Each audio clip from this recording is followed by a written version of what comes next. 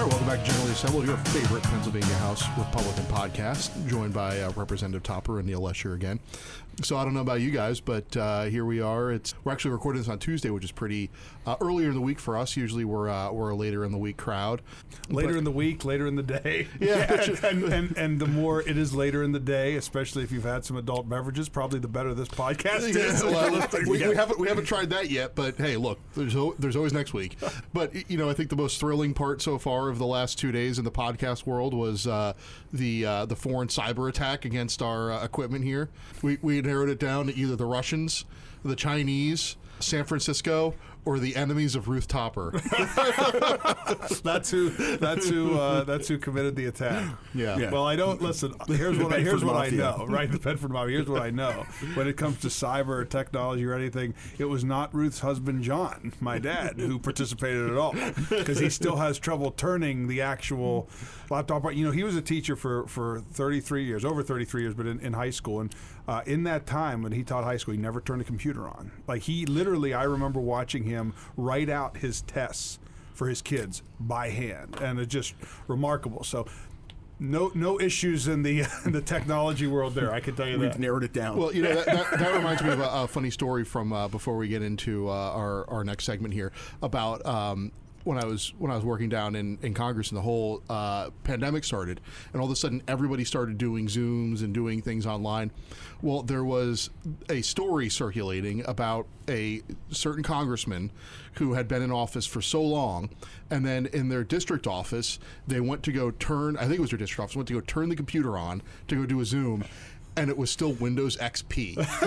and they had not turned their computer on in like 25 years. And they probably didn't turn that on 25 years ago either. Some staffer put Windows XP on. So it was that was something that always stays in my mind. But well, we're fresh off the weekend, and I know that we always have our weekend stories that we like to stay offline, and we were kind of doing that here ahead of time, and it's resulted in, well, Representative Topper went to the movies. Well, I went to the movies. The segment is Topper goes to the movies. Yeah, took the boys to see the Batman, and of course we've talked some about our choices in entertainment and movie watching and show watching, and I was a big fan of the Dark Knight series, the Christopher Nolan series. I grew up a Justice League fan, so Batman, Aquaman, Flash, Superman, all those guys.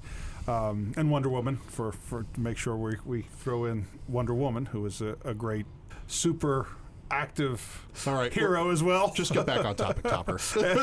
And look, the Batman was really good. I didn't think it rose to the level of the Dark Knight. It's hard to do that. The Dark Knight set such a standard for Batman. But what was interesting about this particular portrayal of Batman was it got back to his detective skills a little bit, which kind of has been lacking in the last couple action movies where it shows off the gadgets and everything. But this got into a little bit of his detecting and breaking down. The guy who played the Riddler was great, and the back and forth there. So I would recommend the Batman. I also binged The Last Kingdom on Netflix, so that would be my other. If you've watched the first couple seasons of The Last Kingdom, the new season came out. So those are Topper's takes on the entertainment world here over the weekend. It was all right. Well, Neil, I think you have some recommendations as well. Yeah, Neil sits around and watches shows all day by himself.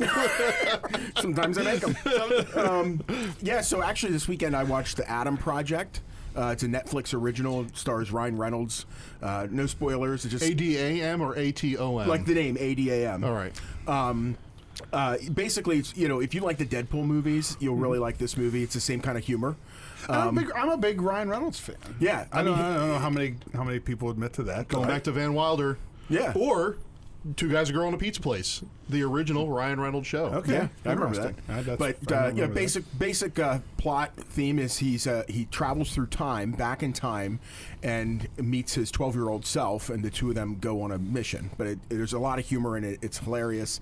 Highly recommend it. All right. How about you, Jason? What have you watched? I did spend the weekend in fits and starts making it through Dune. Put your right hand in the box.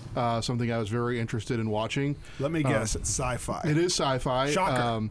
But it does have a lot of interesting parallels to Star Wars. What's in the box? Pain. There's a thing called spice. It's an empire. There's an imperial thing, but it's it's one of these sci-fi movies where you almost need to come into it with some sort of a background, knowing the universe in which it exists, because there's all these houses and political things that happen and are currently happening, and so it takes a minute. So it's one of those movies where, actually, after I was done watching, I think I watched like the first hour while my son was sleeping before I went to bed, and I was like, man, I actually need to go and read up on some of this stuff because I'm a little confused. Yeah, Chuck, our producer, Chuck's got the book there. Okay. A little confused as to exactly the universe. Well, wasn't that the way it was with Game of Thrones to a certain degree? I mean, Game of Thrones was a great, it was a show that as you followed it, you could kind of get an idea.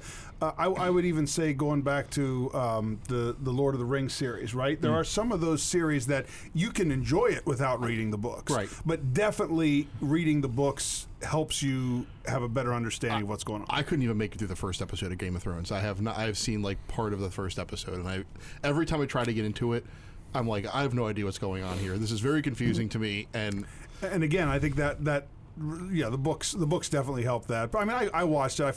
There were ups and downs I had with my relationship with Game of Thrones had its ups and downs, but I made it through eventually. Well, speaking about making it through eventually, I know we made it through appropriations hearings, and now we're on to something else. And you were in a lengthy hearing today on charter school issues. I want to tell us what that was. We had about. a voting meeting right out of the gate on the charter school regulations, which some of the things in the regs we actually agree with. Once again, it goes back to the theme that we've talked about since the beginning of the pandemic. The real issue here is executive overreach, doing this by themselves as we're trying to negotiate a compromise when it comes to charter reform. So hopefully we'll be able to continue that. And then the hearing following that voting meeting was on the teacher shortage through Pennsylvania. And one of the things that came up in that hearing was, the mental health issue when it comes to our kids. And I actually brought it up in the hearing that, look, we all predicted this. This is why when you took so many things away from our kids over the past couple of years, including their extracurriculars, their sports, their the book clubs, the musicals, the concerts. When you take those things away, even their proms, their graduation ceremonies in person, and I mean, I of course you're going to have this, and as we said last week and the week before, it's not as though we're Monday morning quarterbacking here. We predicted this, and that's why this caucus fought so hard to try and make sure these kids were able to maintain what we would consider a normal education throughout that period. Yeah, I mean, actually, this week there was a bunch of FFA kids in the Capitol. They had today, as a matter of fact. Today. Yep. They had their conference, I guess, this weekend. Shout out to Mr. Myers, who brought some students around, so give him a shout out if he's listening. I'll have to get him to listen. And I met with a group from Red Lion, which is in my boss's district, and I thought one of the sad things that they told me was, although they're all in high school, this was the first FFA conference that they've attended because they haven't had one since 2019. That's right, and these are events that are very important in the life of a kid, and look, the educators as well, the teachers as well. So now we're kind of playing catch up in terms of some of that mental health, some of those mental health issues. But that is why we must never allow that to happen again. The way it went down, we must learn from this because we can see all the ramifications moving forward. Well, and I think this is going to be a very interesting topic of discussion as we get into, and I think we'll anticipate a robust discussion on these issues as we get into our spring session here, because I think one of the, and not for this reason, but I think one of the main contrasts that you can see is when you get into the details, people start to differ. But one of the main differences between Republicans and the left is that Republicans largely agree that education should fit the student. Nobody should be stuck in a failed model that fails them. Look, there's a vast majority of students for whom public school is going to be a fine choice and the best choice for them. There's going to be some students who need, for whatever reason, to have an education at home or do that through remote learning, and there's a cyber charter space for that. There's going to be parents who want to have a choice for their kids that doesn't require them to pay tuition. There's charter schools for that to the extent that they're available.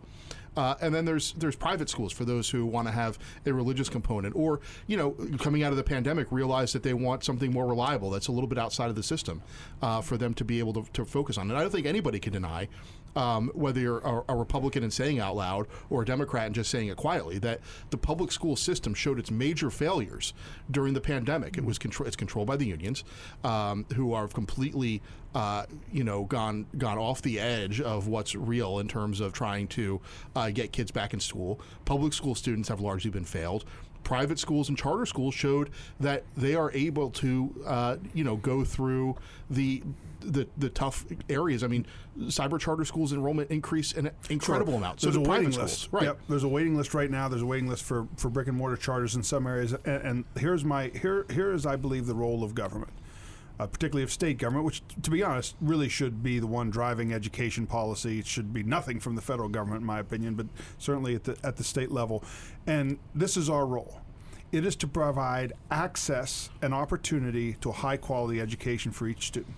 Now, like you said, for a lot of folks, the majority of folks, the traditional K through 12 publics are what will work best for them, and so they need to be at a high standard. They need to be funded adequately, and all those things that we talk about, right? Which I believe they are.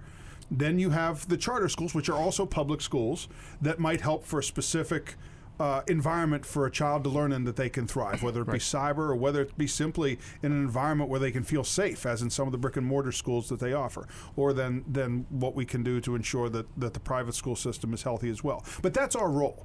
And I think sometimes it feels like the role, the other side wants to say the role of government is to prop up the educational system, the apparatus. That needs to be changing dynamically far more than it was. And hopefully one of the silver linings from COVID is that we are able to see this shift dynamically in education, where even amongst our traditional K through 12 models, we're going to start doing things differently. We're going to start adapting to each student's needs. We're going to start to look at maybe lessening the standardized testing model and increasing the ability for these students to have hands-on learning and improve our CTEs, right? Our career and tech educational opportunities. We have a chance here to do something remarkable coming out of this pandemic, and I hope we do it instead of just getting stuck in we have to prop up. Because look, there's a lot of money. One of my colleagues when I first got here said, Jesse, you wouldn't believe the amount of money that's to be made in the education space, which is why we have propped up certain models for so long, because quite frankly, they're money makers. Both at our higher institutions of higher education and our K through 12. It's time to change that dynamic and focus on what's best for students, and I think we have plans to do that. And look, if we do that well, we can remove that toxic relationship between charters, cyber charters, and traditional public K through 12s, and actually have everybody working together. If the aim is what's best for our students. Well, I think the constitutional requirement is that Pennsylvania must provide Pennsylvania children with a thorough and efficient education. Doesn't say exactly how. It just says that that's what needs to be provided. And I think, look, we've realized and learned that there are many different ways in which people can get a thorough and efficient education in this Commonwealth. But again, the pandemic has really showed the benefit of choice. And I'll just share one example. I'm not going to name names, but I have a close family friend who has 3 kids, all were in public school at the beginning of the pandemic. One went into the cyber model, at the remote learning through the public school, and did terribly because they relied on socialization. They're a real people person, and they did terribly. They really need to be back in school. Their other child, who suffered from bullying and other social problems, did really well with the remote learning because they were able to focus. They didn't have the stress. They didn't have the problems that come with being in school. And then that person ended up being in a cyber charter because that was their parents saw, wow, they're actually doing really well at home. And then the younger sibling, they didn't quite know yet and stayed back, but is continuing in the public education. They did fine. Either way, they're pretty young.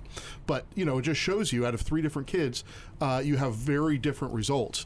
And, I think everybody agrees, whether it's K through 12 education or higher education, we shouldn't be funding institutions. We shouldn't be funding systems. We need to be funding students. We need to make sure the student is what's successful. Boss, Chairman Saylor, said this very well several times during the appropriations hearings, is it's also about accountability. And that's accountability for anyone who receives public money, whether it's charters, cyber charters, with even some with EITC dollars, with tax credit dollars, our private schools, and our traditional K through 12s. As long as we're providing with anything that we do with funding, also have that accountability piece, we'll be okay. Right.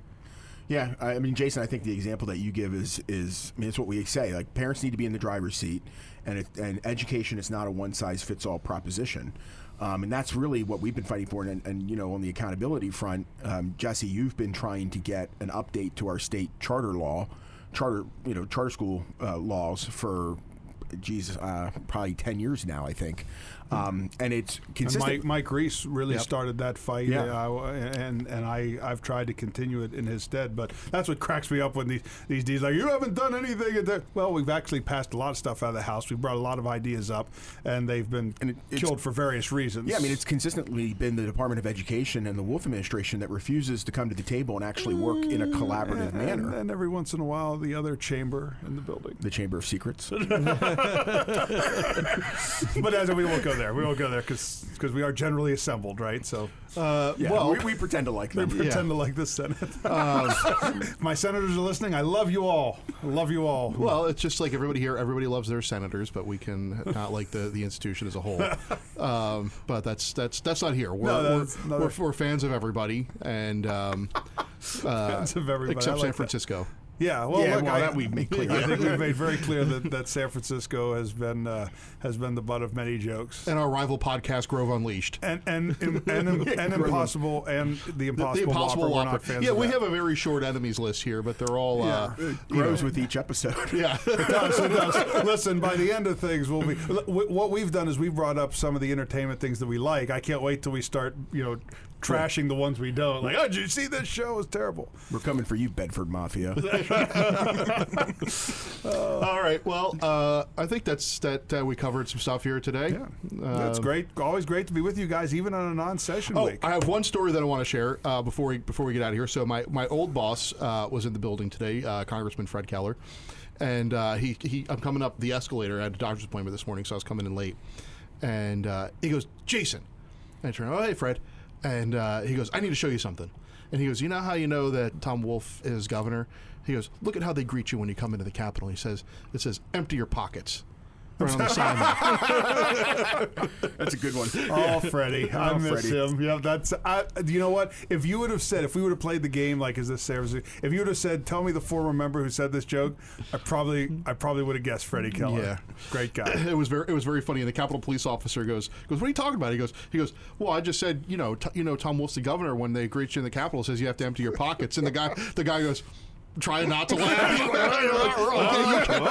can't laugh. You work for Tom Wolf. All right. Well, anyway, that's generally assembled for this week. For Representative Topper and Neil Lesher, I'm Jason Gottesman, and you can find this podcast where all of your favorite Pennsylvania House Republican podcasts are found, not Grove Unleashed. www.pahousegop.com/mypodcasts. Until next week.